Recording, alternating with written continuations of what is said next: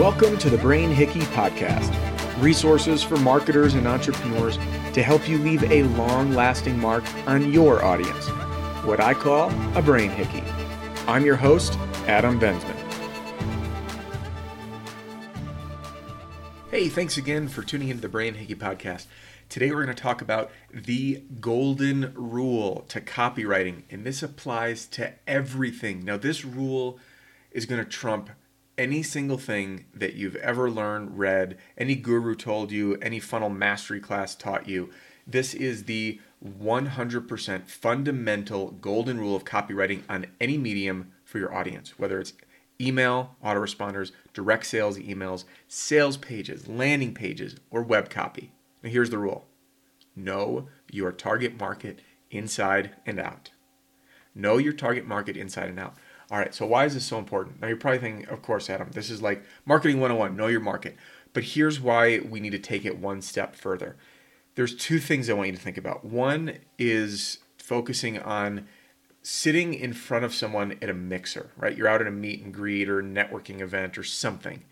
When you're sitting there having a dialogue with someone, you can see how different people have different triggers, right? It's easier to stay engaged with someone who you kind of share an understanding with, and you can ask intellectual questions about their business, about what they're doing, versus someone that's in a marketplace that's doing something totally new. I guess there's some intrigue that happens there. But the point is that staying engaged in those conversations is very unique person to person. And you can tell based on the feedback you get, that body language and how they're responding, how long your answers can be, what you can say, how to phrase what you're saying. So for me, I have people say, "Hey, Adam, what do you do for a living?" I run into them at the dog park. "Oh, what do you do?" "Oh, I do copywriting and email marketing." And they're like, "Copywriting?" And I have people ask me like they think it's copyright law, like intellectual property protection.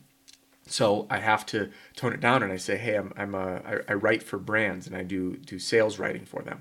So again, you see how you have to take what you know and shift it so that they can hear what you have to say, right? So taking this concept of packaging what you need to say and delivering it to your target audience, to your target audience is absolutely paramount. And here's one reason why, and this is one of my biggest failures that I've had. You listen to talk a lot on this podcast about failures because I find that when we examine our failures, it inspires us to critique our action and then get better on the next step. So, hey, I did this and it failed. What can I do to make it better? And then you find your successes. So here's the deal. I came from the in-home sales industry.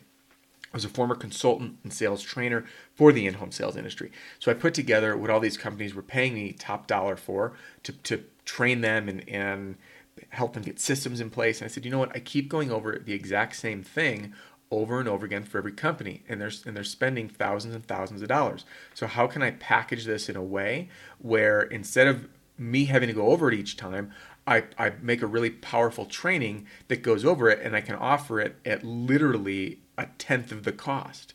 So I'm thinking, hey, this is really high value. We got to do it. I'm like, okay, cool. So now I got to put together a sales funnel. And I literally purchased a training that helped launch a 7-figure business.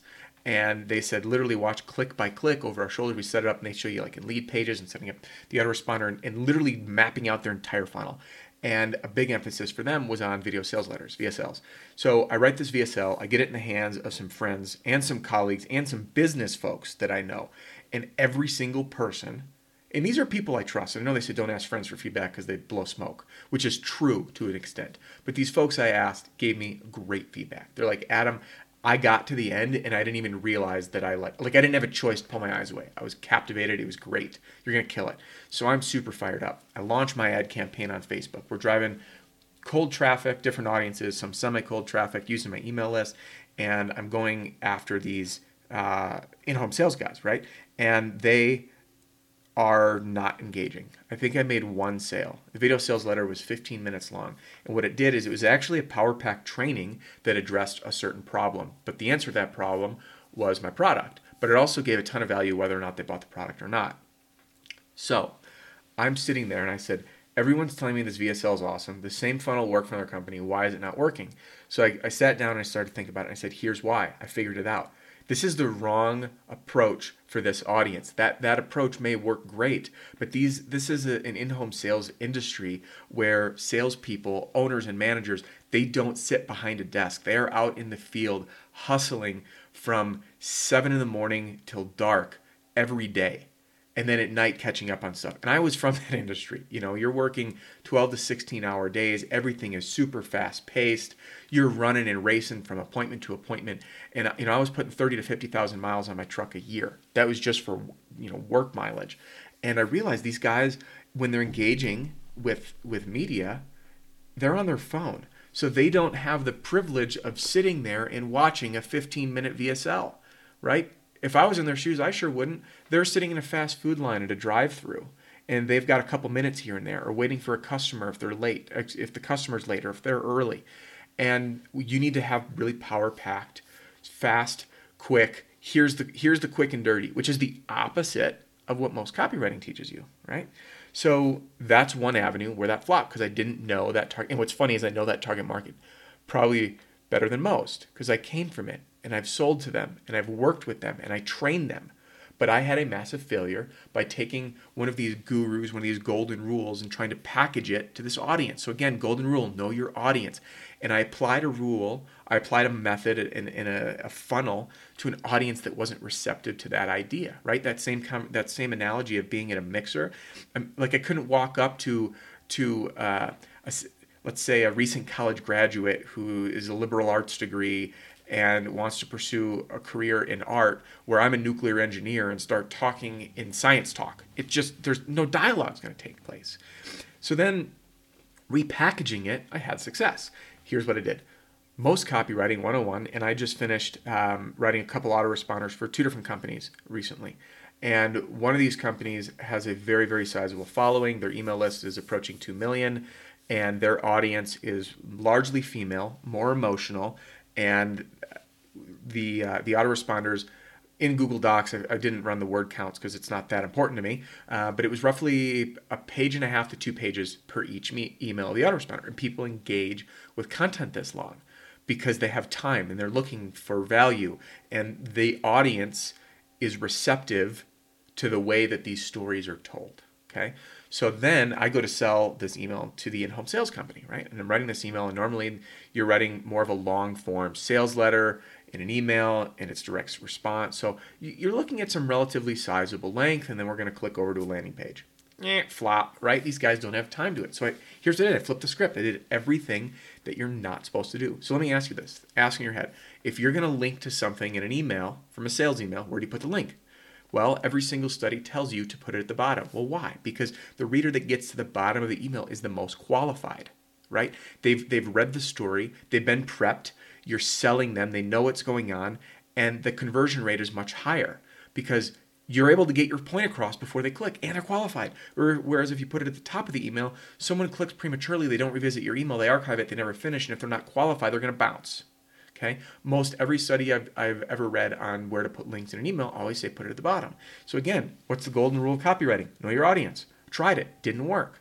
So what did I do? I wrote a very short email. I'm talking 2 to 3 paragraphs. And you know how it is. An email paragraph is very short. We're talking a couple sentences each. So I think I wrote like a 9 to 12 sentence email with the link in the middle and then a link at the end.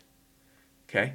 My click rate increased substantially and my sales went up. Why? Because this market is fast-paced. I knew the audience.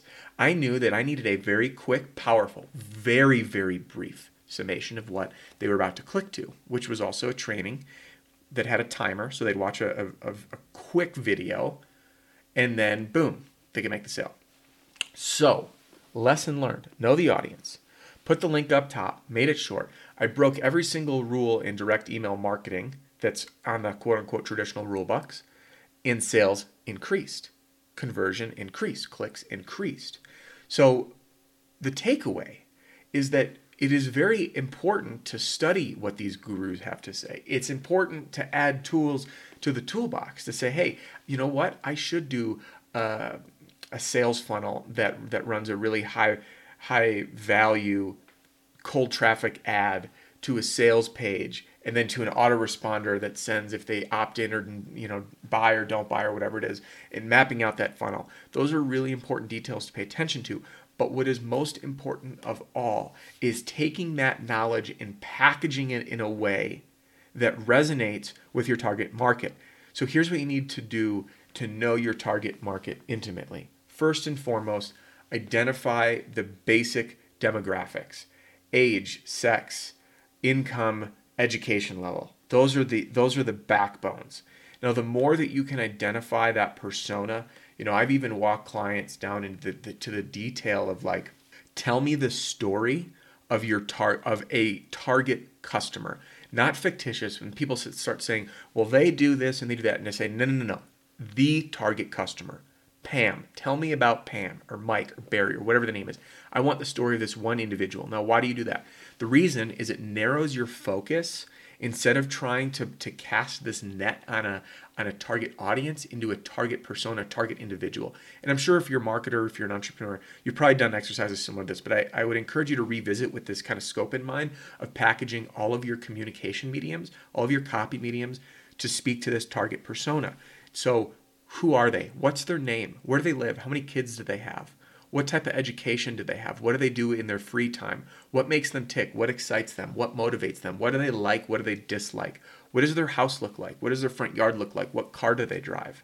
So when we ask these really complex issues, we really paint in our mind's eye who they are.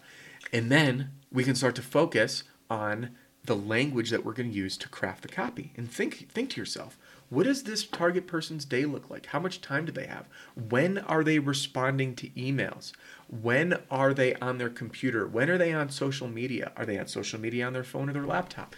And this will help you identify the correct channels, whether you're doing cold traffic via Facebook ads or Twitter ads or whatever it is, what time to send your emails. I split tested emails. And what's interesting is to the same list, these in-home sales guys I was telling you about, I used to have the best lead gen. Lead gen happens the best in the morning. So I would send my emails, they'd plop in their inbox about 5:36 in the morning. My phone would start ringing at 7 o'clock, like clockwork, every email I sent. Whether I was writing to this industry for myself or for other people that hired me to write to this industry. And it was always fantastic in the morning for lead gen. Now, why is that? People start their day. The first thing I do in the morning, I have my morning routine. I wake up, I sleep with an eye mask on, just like a habit comfort thing, right? Take my eye mask off and I do this morning, I don't know if you'd call it like a meditation or breathing exercise, but I do this every single morning. And then I grab my phone and I check my work email and I check my to-do list. Those are the two things I do first. One, I want to see if I have anything pressing to get to right away for the day and to see my tasks for the day. So I have an idea of what's going on. And I realized through talking with other entrepreneurs that many people have a very similar morning routine. Do whatever you do when you wake up, and then you are on your phone checking email, or you're in front of your computer while you're having coffee or having breakfast. And sometimes it's how people help wake themselves up. They don't shoot out of bed, right? So you're kind of in this go get 'em, seize the day, carpe diem mode in the morning. And that's why lead gen works. People get excited about it, right? So they can make a call. It's very low commitment. So then I tried to make sales in the morning. Flop, didn't work. Why? People don't have the time for it. I can make a phone call on my way out the door. I can shoot an email off my phone, interested in talking, right? And then we can set up a time via correspondences, emails, phone calls later.